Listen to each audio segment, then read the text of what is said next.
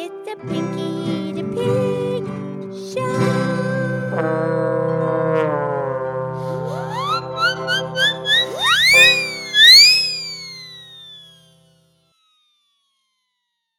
Okay, this is me. This is Pinky the Pig, and it's time for our podcast. Thank you for listening to our podcast.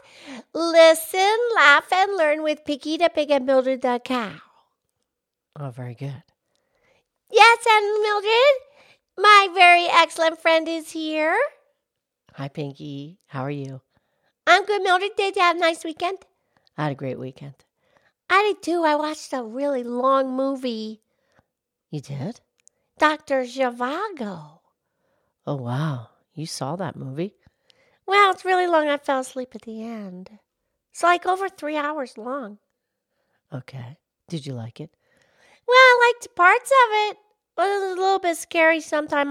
I cover my eyes on the scary parts because, it's kind of, it's set back in Russia in the snow and it's bitter and, there's guns and war and horses and I don't watch those parts, but it was still really, really interesting. Oh, good. And I love the song. The song, Sarah. No, it's Lara. Lara's theme. Oh, yeah. But, of course, like most movies, first it was a book. That's right. It was a novel, and it was written by a Russian man born in Moscow in 1890. And his name was Boris Leonidovich Pasternak. That's a pretty good Russian accent, Mildred. Perhaps. Anyway, so he wrote it first as a novel. That's correct. And what happened was he was a poet. He wrote the book later in life, towards the end of his life. But he was a poet, an accomplished poet, and his mother was a pianist. Yeah, she played the piano, the pianist. And his father was an artist, professional. Oh, so he came from an artsy kind of family. Right, and they were well off, and he became a successful writer, a poet. Yeah. And he published his first piece of poetry in 1914, so he was only like 25 years old. Nice. And, and then he continued, and by 1937, he was very, very successful poet. Yeah. But he could speak and write many different languages. So that's what he made a lot of his living by translating books and literature from one language to another. Oh, smart guy. Right. And like I said, it took him many years to complete the book. He started it several times during his life and, let it go and came back to it and again. And he completed the book by 1955. And what happened was, somewhat based on his own life. A lot of writers do that. Well, sure. So Boris Pasternak, he came up with Dr. Yuri Zhivago, and he was the character. Yeah, so then what? The problem is that the Soviet Union, they did not like the content of the book and a lot of his poetry. So they didn't allow him to publish it in his own country. Yeah. Control.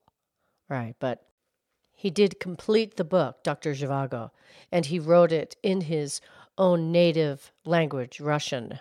And what happened was it was smuggled out of Russia and it got into Italy. And there they published it and it went international and it went all over the world in 18 different languages.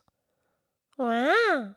But, and he was awarded the Nobel Literature Prize because it's so great. And all of his career, this is later in life, but the Soviet Union would not allow him to accept it. The Nobel Literature Prize, which can be awarded to any person in any country on the planet, and this was in 1958. Yeah.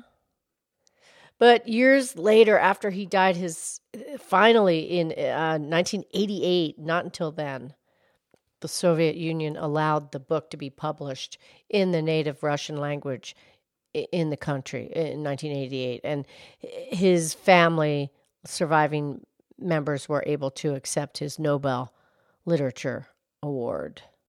Well, at least they did. They got that, but he didn't know. That's right. And he certainly didn't know it was going to be a movie. Right. Because a movie, the film was not till 1965. That's right. And Boris died in 1960. Yeah. But the movie's just a classic. The movie itself has won 6 Academy Awards. It's just a monumental motion picture. And the star who played the character Dr. Zhivago, his name Omar Sharif, just like one of the best actors ever. Yeah, Lady Lynette says pretty cute. Okay. Yeah, and in the movie, Dr. Zhivago, Yuri, his first name's Yuri.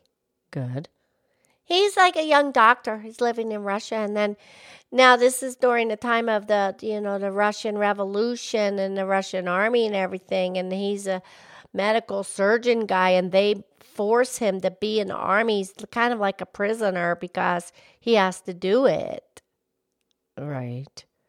But before he was a surgeon in the army, he went to university to study medicine, and he's a doctor, and he met his wife. She's a nurse. Yeah. And his wife, her name's Tanya, and, she's a very delicate, beautiful, loving wife of Zhivago. Yeah. And so they're in the movie, and then he gets this, he starts liking this other girl, and he has an affair, and it's all stupid, but, that stuff happens. It's not very pretty. Right.